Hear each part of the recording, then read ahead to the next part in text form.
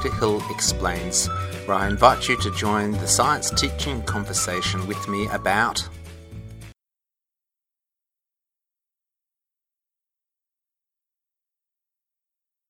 Introduction. Penguins float. Penguins are warm even in the most stormy seas. This is because their feathers, no longer needed for flying, hold a layer of air against their stout penguin bodies. Water slips past their feathers, making them really fast underwater. Their wings outstretched are flippers that propel them as they penguin through the sea. Faster than a fish. Yum, that's nice. Dinner. Are the children hearing this book able to ask questions? Why, yes, but we have put the answers to a lot of the questions at the back of the book so you don't have to interrupt.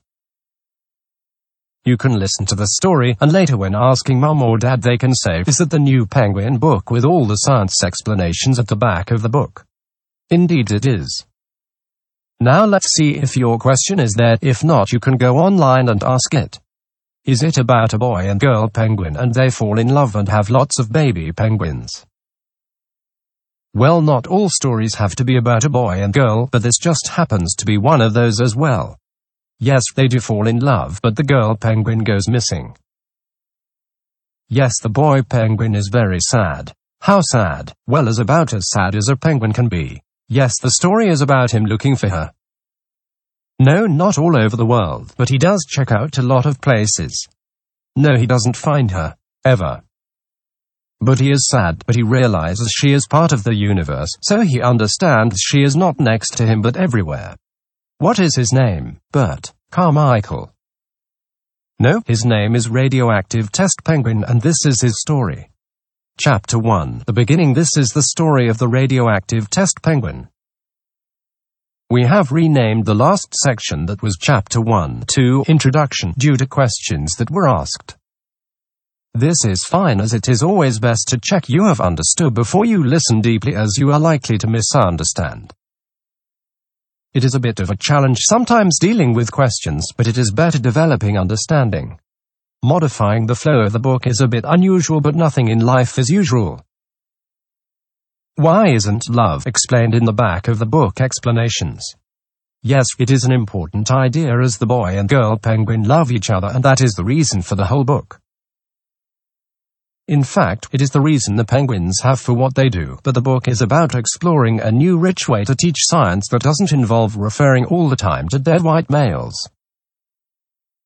The best thing I can say about love from my work on robotics and engineering is that there might be definitions out there, but they don't mean that much. Love is something you live rather than define. It is in the same category as mathematics and robotics, as it involves a strategy for the future that makes that future better. Yes, I will put the whiteboard notes in the book because it may make it easier to understand. Love, vote of confidence in the future, cooperative narrative, problems managed by finding solutions, trust and time provision to allow learning and solution optimization, cruelty, budget, quick option to affect goals with no context, solutions managed by finding problems, pushes people down to a state of dependency, flawed as it works. Until another person learns how to be more cruel and takes over putting up the notes, means that if it is too much of a drag to work though now, you can skip forward and perhaps at some quiet time, say when a friend mentions something relevant, working through few of the ideas.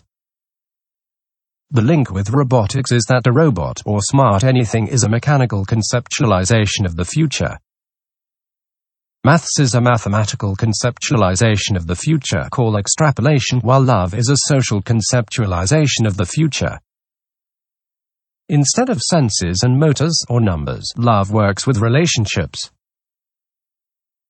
Instead of a contraption, or a set of equations, the end product is a cooperative narrative, or as people say, a love story, but not just words.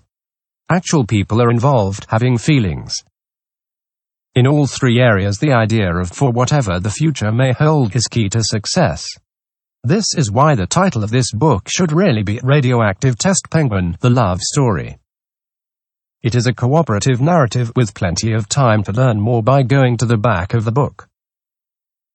A few closing points before we wrap up this digression and have a third time lucky attempt at starting this book in the next chapter.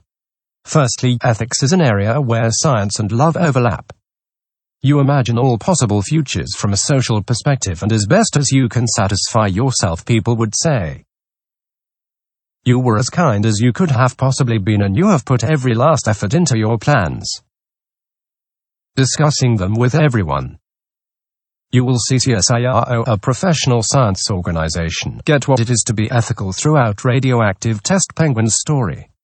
Secondly, scientists don't bring their value judgments into their work. There are many personal reasons for them not to like cruelty, besides not being a very clever way of getting things done. But they can still see reasons and situations where it would make sense to people involved. In social structures, like a chicken yard, there is a pecking order where the top chicken is cruel or pecks all the lower chickens, while one poor chicken winds up being pecked all day long. I think the poor chicken would be the most interested of all in finding out about how things could be done with love. In human society, we have worked out how to do some things and gone to cruelty as an off-the-shelf solution to get things going.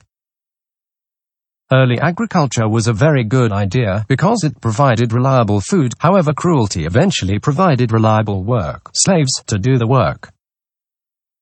For people of the time, it must have been very hard to see the benefits of agriculture and work out that slavery is not good. The great classical civilizations of the ancient world were built on cruelty and slavery of classes and sometimes whole people.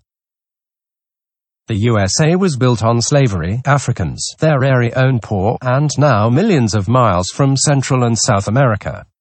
Cruelty is efficient, effective, and fast.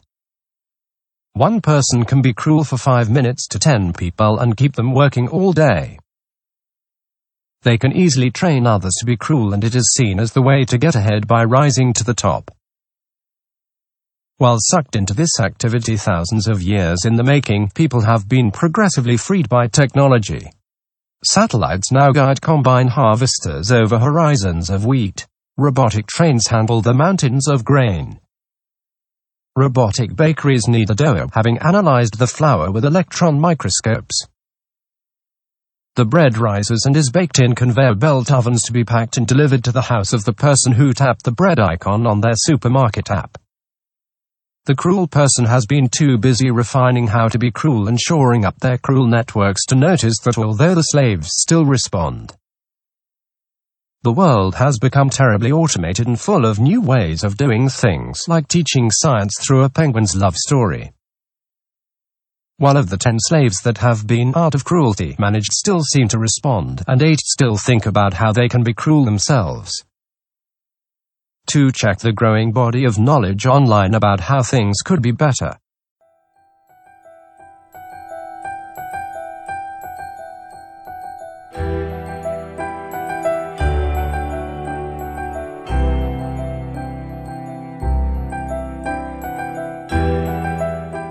Another podcast, another story comes to a close.